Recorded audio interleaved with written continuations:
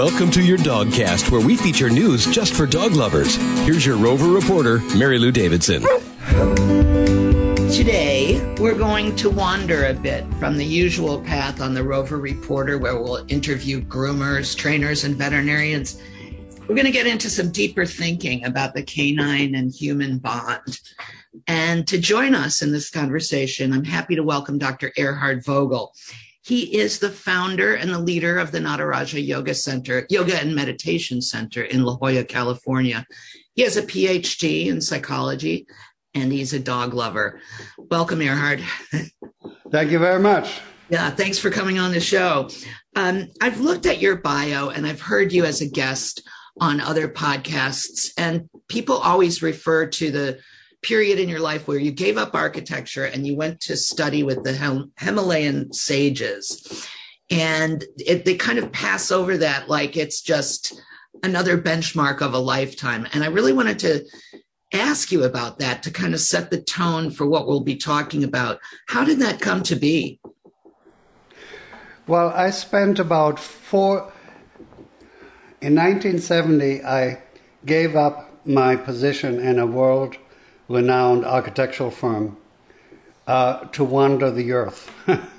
And I spent 4 years living out of a backpack and in a little tent, mostly walking and hitchhiking through the United States, Europe, all the Arab nations, Afghanistan, India, Nepal, and so on. And when I arrived in India, it was like coming home, because what India stands for, well, which isn't the whole country, is not what you would say is all spiritual, but they're very different from us here. But I went to the Himalayas, where I met these two world-renowned sages. They had a calling throughout the world more than the Pope. I mean, they are holy men. And they recognized me and took me in their midst, and we exchanged stories and techniques and so on, and they were astonished. And they said, everything that we know, we've learned through this rich history of literature and spiritual teachings, like the Puranas and the Vedas and Upanishads and what you have. And you have all of that, but you don't have those teachings. You don't have that literature. Well, I had developed all of this on my own with a strange upbringing during World War II as a child, with meeting death and so on. I had to straighten out quickly, And so I didn't go there to study. They asked me to teach there. So I was a rare specimen, a Westerner teaching among the Himalayan sages. And they were my friends until, the two of them were my closest friends until they finally left the body. They were old enough. They were in their late 80s and 90s, So that's how that came about. Okay, so I've got to ask, was there a culture around dogs there? I mean, we know that in India there's a closer relationship to nature and to sentient beings. It's an interesting question, but it's also, so I was there in the 70s, and there would be dogs hanging around the ashrams. Ashrams are where the sages, or sometimes not sages, live. They would come because in the evening gatherings afterwards, they would always have like what they call prasad, which is everybody partakes of like a little bit of dessert or something like that. And it often was so untasty that it would be passed on to the dogs, and that's what they lived off. Wow. There were dogs, but they were all on their own. They didn't have collars, and often they didn't have hair. Mostly they had mange and ribs sticking out, Yeah. Nowadays, you'll see more dogs with a collar and on a leash and being cared for. But it's not a culture where that happens often, because it's really still very much a survival of the fittest culture. There isn't anything left to feed pets. Right. Right. So, but same thing with cows. The cows walk around freely there because they're all considered part of being. Everything that is being, right? I mean, we all be, we all are, and that energy of being is the essential thing about all of us. And so that's the interconnecting link between everything. So they consider every manifestation or every expression of being sacred. Yeah. And it's a sacred ecosystem, and everybody kind of supports each other in the ecology of it. Right. And so the cows wander around on the streets, and they eat the movie placards that are plenty off the walls, and or they will come sometimes to a vegetable seller who's squatting on the ground with a piece of cloth with the vegetables on it. But they always have a stick with which they hit the cows over the head when the cows come to steal vegetables, So it's a casual relationship, Gotcha. Well, getting back to what you mentioned about your youth when you were really just a little boy, do you remember anything about the culture around dogs in Germany before all hell broke loose? Well, during the war, I don't remember seeing dogs. Well, I knew about dogs. But, Germany has a love for dogs. They bred, they created certain breeds like the German Shepherd and so on. And as a child, that was my most fervent wish. Beyond survival, my first wish was to have a dog. But I could never have one because we couldn't even feed our family, Right. Yeah. So you're a German Shepherd guy, and you've had several in your lifetime. So they tend to be super loyal and super bonded to one person. Is there a particular type of training that you employ with your dogs? I just employ some of the basics, like, that they stay with you when you're walking, that they heel, that they come when you call them, that they stay when you tell them to stay, and that they do what you say. But that's a way of, when they're about 8 weeks old already, you start to relate to them. It's a matter of relationship. You establish a relationship with them, which they're all about. They're all about relationship. That's right. And it's always one of love and loyalty. So when you start to, my first one that I had was in 1974. Do you want to see a picture of him? Please. I have a picture of him that I brought here just for that. Oh, Erhard, he is a stunner, really. Yeah. What was his name?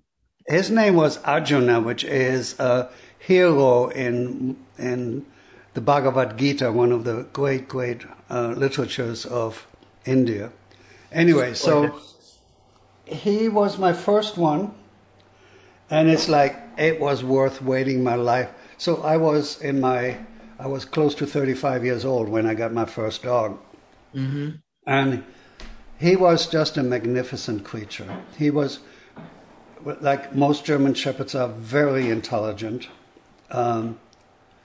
He was with me all the time. So I bought a VW station wagon in 1974 just for him to have, because he was always with me.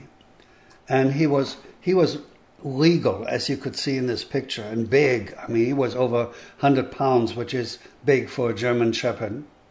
And very handsome, but absolutely loyal. And I taught him some of the basics, and I had to be taught how to train a dog.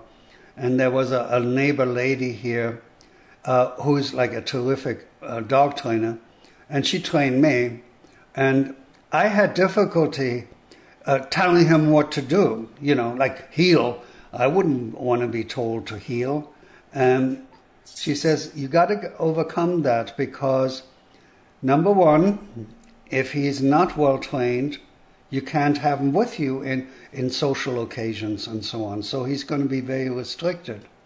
Plus, training him, they love to be trained because he says, I can do what he wants me to do. Right. I can understand when he tells me something. Right. It's a whole communications path that opens up. Yeah. So the one I have now, August, he's just incredible. Okay, when he was less than a year old, I took him down to the lawn to teach him how to heel on a leash, right? And it usually takes a few weeks for them to get it on the leash, and then you train them to heel without a leash, right? And that takes even more time. And I taught one time, I spent about, the first time, 10 minutes training him how to heel. Next morning, I run down to the lawn, he runs next to me at heel. And I go on the lawn and I thought, well, we're going the same place, that's why this is happening. But then I did like the figure eights and so on, which you do tight circles left and right, see if I could get rid of him. No, he just stuck to my leg as if he were, glued to it. So, and that's how he still is. Yeah, you're lucky. You said something that reminded me that, they live in the now. They're all about the relationship. And I was thinking about the sensory world that dogs live in, and that, they can smell 6 million times more. Yes. It's amplified. Everything is amplified for them. So their sensory world is all about what's right in front of them. So they don't have to worry about judging, and they wake up happy. And they're also, they're problem solvers. So yes. If you present them with a puzzle, or if you're walking through the woods and there's a creek and they're not sure how to get over it, they won't turn back. They'll find a way. Yeah. So it occurs to me that people could benefit from observing more. And that's kind of where you come from. Right. It occurs to me while you're talking about that, I'm a teacher. I've been teaching for over 50 years. And I've taught all over the world, including in the Himalayas with the sages. But when I was traveling like through Turkey, Afghanistan, Pakistan, Saudi Arabia, and so on, I taught all the time because I wanted to study what is their relationship to reality, to reality, not belief systems or opinions and so on. And so in my teaching with them, I also learned what they are about. And I really learned that my main teacher in life is dogs. I have learned more from dogs than from spiritual leaders because the dogs are true. They're honest. Well, most of them are. I mean, I have a little schnauzer. She's very smart. And I have 2 German shepherds, but she is in charge, Wow. Yeah. And she sometimes tries to convince me that I didn't feed her yet when I did. So she's not totally honest. The trickster.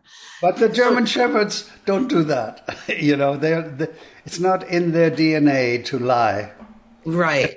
Not a devious bone in their body. And you know what? They are masters at loving. Mm. They just, and they have their boundaries too. They love you according to what you are like and what their relationship is with you. And I always marvel in their relationship with me, their limitless love. There's no border to it. There's no condition to it, It's just love. And no judging. It doesn't matter what you look like or what the last thing you did was. They're still there for you no matter what. The only thing that matters is how you relate to them. Right. I mean, a lot of dogs are abused and they still love the abusers, you know. But if you don't abuse them, the love is so much deeper and so much constant, so much more constant, you know. And they just absolutely love. And it's always. Yeah. Like August here, he sleeps in the living room. I sleep in the bedroom, of course, which is on the other side of the house. But if I stir at night, he gets up and I can hear his toenails on the wooden floor and he comes to check on me. Now, he knows not to, he doesn't jump on the bed or anything. He knows not to even stick his nose further than just the edge of the bed because he doesn't want to wake me up. But he wants to check that I'm okay. He goes on patrol. Yeah. Yeah. Was on patrol. Well, Erhard, if you had a couple of pieces of advice to give to humans about how to experience the world more like the way their dogs would, how would you position that to them? Oh, so much. Be constant, be balanced, be real. Be honest. Love. Learn to love. Right. You know, not if you do such and such, then I love you. No, that's not love. That's conditional, you know. Right. So just be open to just always loving. They're always loving. They live in love. Yeah. They're just amazing creatures, even when they bark when they're not supposed to. Oh, yeah. Well, my youngest German Shepherd is about 14 months old, and she's all black. Her name is Angelica, but I call her the Black Demon because she's wild with energy, just absolutely wild. Yeah. But she has to be wherever I am, whichever room I'm in, and she lies down with her snout she always has to be on my foot. Mm-hmm. And so if I get up and go to another room, she gets up and goes to that room, back and forth. Except she's not in here because I cannot. She makes too much disturbance, you know. Right. Still crazy, you know. And is she super bonded to August? No, she wants to be, but he doesn't want it. Right. He says, "Don't bother me." So he snarls at her, and she has little correction marks on her black face from his correcting her with his teeth. Yeah. Yeah. Well, that's the great thing is that they communicate to each other in ways that humans don't really know how to. I mean, not that we would want to bite someone's face, but when I think about two dogs meeting, they get right to the point, right? And from their sense of smell, they can tell exactly where you've been and what you've done. But as humans, we're so reserved and standoffish when we meet somebody, unless you're super outgoing. But so I wish for more of that. Well, the dogs have the habit of smelling each other's rear end usually when they meet. Yes. And we humans aren't allowed to do that. So thank God. we suffer from a certain distance. Exactly. I'd like to tell you a little history of mine with dogs. Do you have one? I have a Husky Shepherd mix. Oh, he's wonderful. 70 pounds and he's 15. Wow. So, yeah. So I kind of, I give him a pass when something pops up. 15 is very old for a large dog. Yeah. This one I showed you the picture of was 15 when he died from his stomach twisting. Oh, yeah. You know, that's what happens to larger dogs and other animals like horses and so on. Yes, exactly. Okay, so tell me your story. Well, I have two sons who are grown up now. In fact, the older son has been married for 10 years, but my younger son, who's now 32, he's going to get married this coming Sunday. And they are both grown up with dogs, right? And they are the most wonderful people I know in life. They are not just because I'm their father, but they never were a trouble in my life. They were always strong and responsible and very intelligent and so on. And I attribute it to the fact that when I was trained to train dogs, I translated that into my upbringing for my sons. I treated them like dogs, in other words. But really, but in a good way. In the very best way, right. I treat my sons when they were 2 years old with the same respect that I would treat adults. And yes. Even high up adults, the same respect and the same. I expected them to be responsible for themselves, even when they were 2 years old. That was my behavior towards them. It was a given. Everything that I teach is like really, really powerful stuff for people to be successful in life in a real way, in the fundamental ways, in terms of our real identity and who we really are.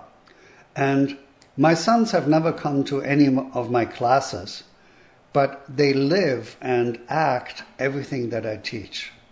They are like my most successful students. Yes.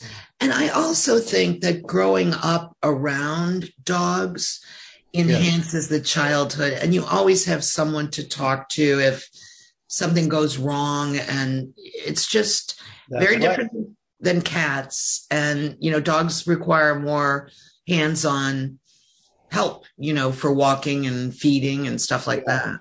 Yeah. Well, the dogs, the one I showed you the picture of, he grew up when my first one, Dylan, was a baby. So they grew up together. Yeah. And I have pictures of them together where the dog is larger than Dylan standing up, and they would fight over the same tennis balls, and Dylan would cry when the dog took the tennis ball or got there faster, which he always did, But Dylan is a brilliantly intelligent person, and he is sweet. He's like a teddy bear. He is just a wonderful, generous person who treats everybody with respect, and with equality. That sense of equality, treating people as equals, is so powerful. And Dylan, both of my sons are that way, absolutely. Just like a dog. Yeah. And I never had problems with them like the terrible twos or teenage problems, or drugs or alcohol. Nothing, ever. And they're totally self-empowered and independent, but they treat me with complete love. Awesome. Just like the dogs. And they all grew up where I'd say them, "Oh, Dylan, I love you. I love you almost as much as Arjuna." And even my younger one, who Arjuna was long dead when my Nicholas was born. He knows that I love you almost as much as Arjuna. That's sweet. Yeah. Now, do they have dogs? Yes. Awesome.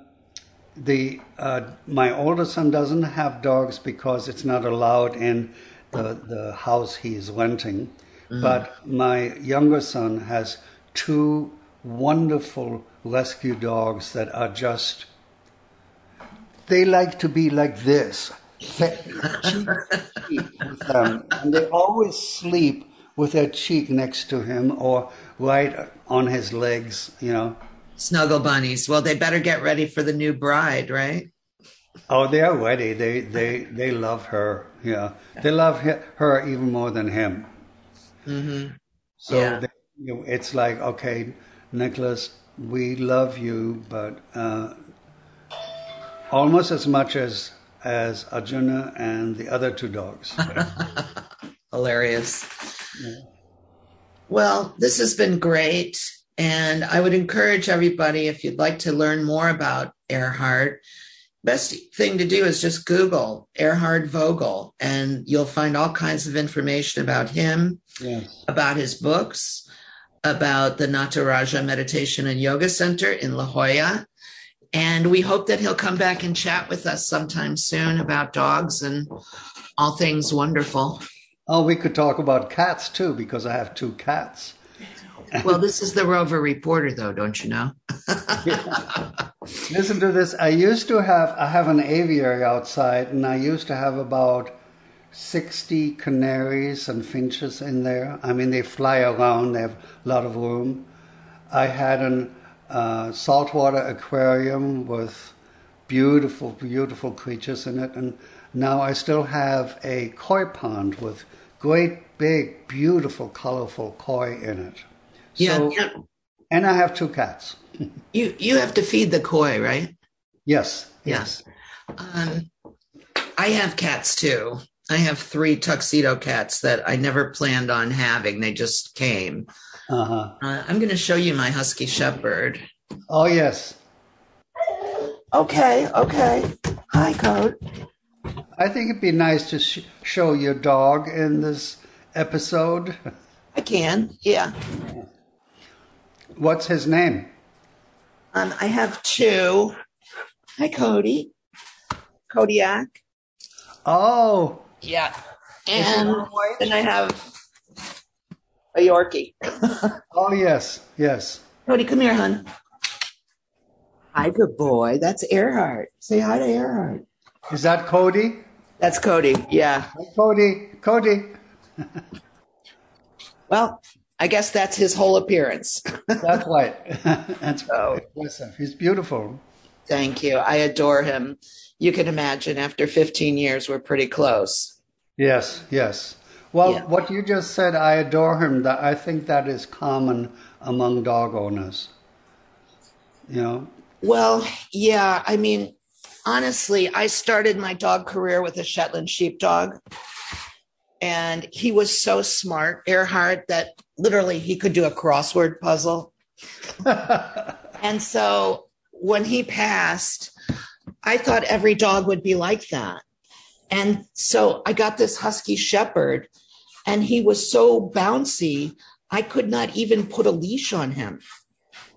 He probably should have been medicated.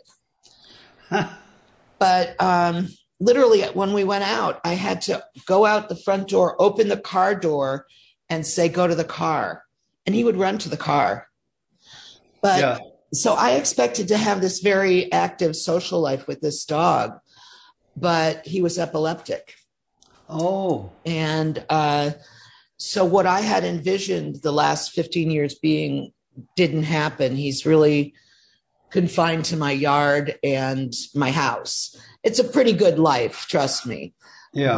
But it's been different. And so that was a hard thing. Can he not ride in your car? He can ride in my car, and we can go places where there aren't other dogs. But once he started having seizures, dogs can smell when there's a problem, other dogs, Yeah. and he gets attacked. Oh, yeah. So we can't be at the park or any place like that where you would Right. interact with other dogs. So, But he gets along with your other dog, does he? yeah, and the cats. Uh-huh. But this is his pack. Yes, right. Yeah. So, Well, he's very lucky. You must have taken good care of him to live that long. I have taken pretty good care of him to the best of my ability because I'm not a vet, but my vet knows me very well. Yeah. Well, I think having a good vet is a treasure. I have that good fortune to have a wonderful vet who is very devoted and very knowledgeable, so that helps a lot. Mm-hmm. What do Because you? they do get ill at Yeah, times. You know? yeah. Emmett, Emmett, come here. Come here, Emmett. Say hi to Erhard. He's busy. He doesn't have time to play with you all day. Yeah. So, yeah, I've got three of those. So I like cats too because they're quite different as animals or as beings, different from dogs because they march to their own drummer typically, right? They make their own decisions and they will Yes. only do what you want if that's what they already wanted anyway, right? Right. But I have these two cats that are brothers. They're three. And one is kind of mine, and the other one is my husband's. And I've treated them very differently, although I love them both. But this one is mine. And so he comes when he's called. He can occasionally he will sit for me, and he is extremely loving. Uh-huh. So the other one's loving too, but this one, he's right here all the time. Yeah, yeah. Well, with animals, they are so loving that you can feel the love even across the room. And even if you have to correct them sometimes, or if you have to correct them loudly, they'll forgive you right away. Except my Schnauzer, she's now 4.5 years old, and she feels that she's mature enough to make her own decisions and obey when she feels like it. And then if she does that, I might correct her, and she won't speak to me for the rest of or be with me for the rest of the day. Can you hurdle that challenge with a treat? Oh yeah, yeah. Treat. She'll take the treat and then walk away. Yeah. I mean, she knows how to hold a grudge. Yeah. Yeah, that's The great. German Shepherds don't. They don't even know what that is. They're just pure. Yeah. So, But no, actually, they do hold on to like childhood treatments. Like I had a wonderful breeder live next to me where I got my German Shepherds from, and one time just at the week before Christmas, she gave me a 3-month-old puppy, beautiful dog, but she had been bought by somebody else at 8 weeks, and by a young adult man, and he returned her. And it became evident by her behavior that he must have abused her a lot. And even though I treated her, I knew about that, and I saw the behavior in her and gave her a lot of extra treatment, and she still had it in her all the while until she died. I mean, she was still an absolutely loving dog, but she was very cautious a lot of times. timid. Yeah. And she was sometimes fierce in terms of protecting me or herself, because she always feared. Yeah. Whereas the other guys, they're just casual and relaxed. The German Shepherds often are fearful because they're so protection oriented. That's why they are so protection oriented. They're intelligent enough to see when there's a possibility of danger. Yeah. I wondered, if you've ever explored that Schutzhund training method. No, I never did that. I mean, I've looked into it and so on. I want them to grow up, for me, just in a much more casual, not so disciplined way. I believe a lot in discipline, but it has to be self-discipline for me, not imposed discipline. And I want them to grow up and just be happy characters, and to be true to their nature, not just be obedient to me. I don't want that. Yeah. It's more like enslavement. Yeah, right. I feel. I want to have a companion, not a subject. Right. A trained Yeah, monkey yeah. kind of thing. Yeah. I feel the same way, but I will definitely, with my next dog, explore training more because I'd like to do, therapy and that kind of thing, be able to visit hospitals and stuff. Yeah, well, I can do that with my dogs, and just because of the way they've grown up with me, and they're just completely compliant, and they can go into the hospital and understand the situation. Mm-hmm. How, here's one, the very scared one, the one who had been mistreated. She died at the age of 12. One day, I'd had at my wrist, under the skin somewhere, a terrible itching for several months. And I didn't know how to get rid of it. Creams and such wouldn't touch it because it was under the skin. And one day she came, her name was Nala, she came and licked there. And oh, that felt good. And then, because it was itching, and I just kept my hand there, and she licked that wrist for close to 20 minutes. After a while, I started to look at the clock, and this is like taking a long time. She just kept at it and at it and at it. When she was done, the itch was all gone, and it never came back. And it had been there for a number of months before. Yeah. So wonder what kind of magic that was. Yeah. How did you know? It was underneath the skin. It did not have an odor or a scent or anything like that, but she knew. Well, they just never cease to amaze me. This is what a beauty. His name is Finn. He's 13. Oh, I have friends who have a dog named Finn. Yeah.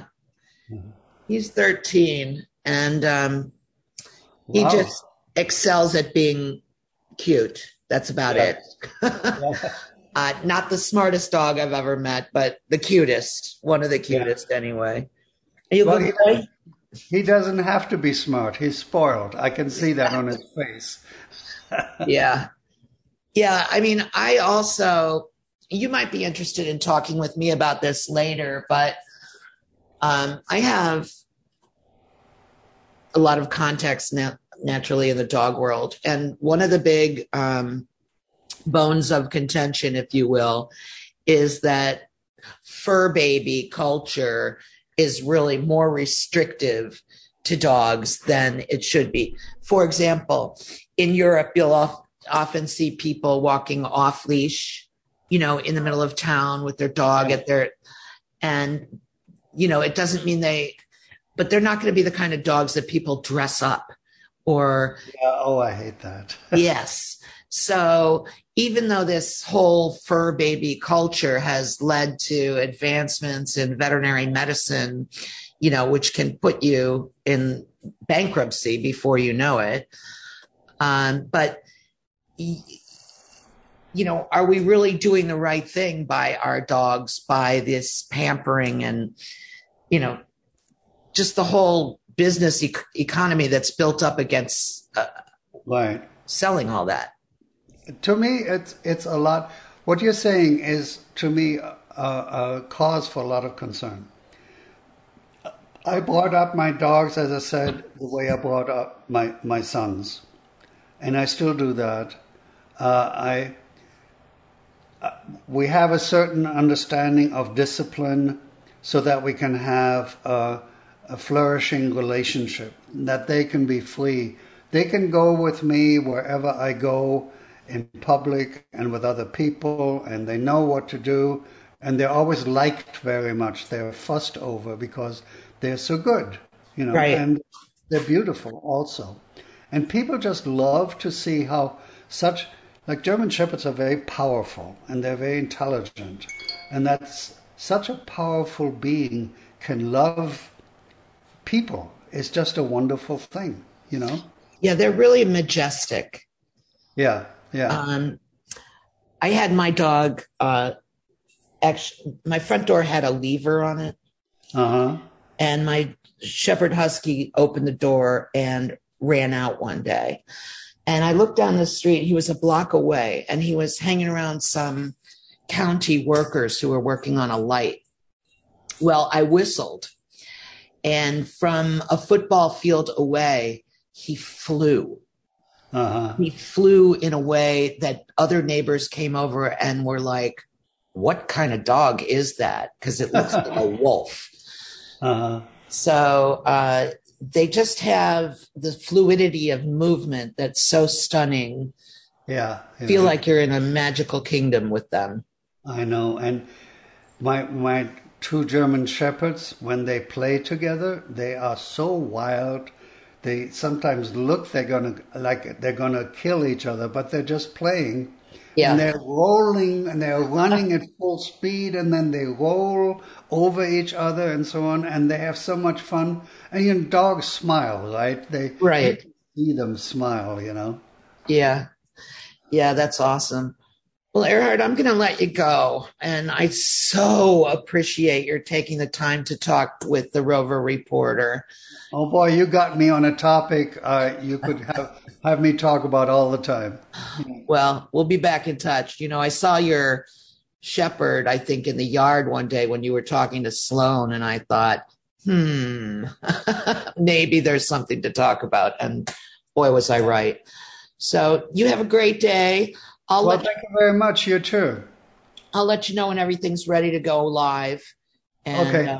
We'll put links in the show notes to your sites. Great. Okay. Thank you. Very nice to meet you, Mary Lou, and I enjoyed talking with you. I know, finally. I mean, I feel like I already knew you because I've watched Sloan's pieces. But yeah, it's about time we had a meet and greet. Great. Thank you. All the best to you, and love yourself as much as your dogs love you, and you'll be having a wonderful life. That's a great quote. Thank you. All right. Talk to you later. Bye. Bye-bye.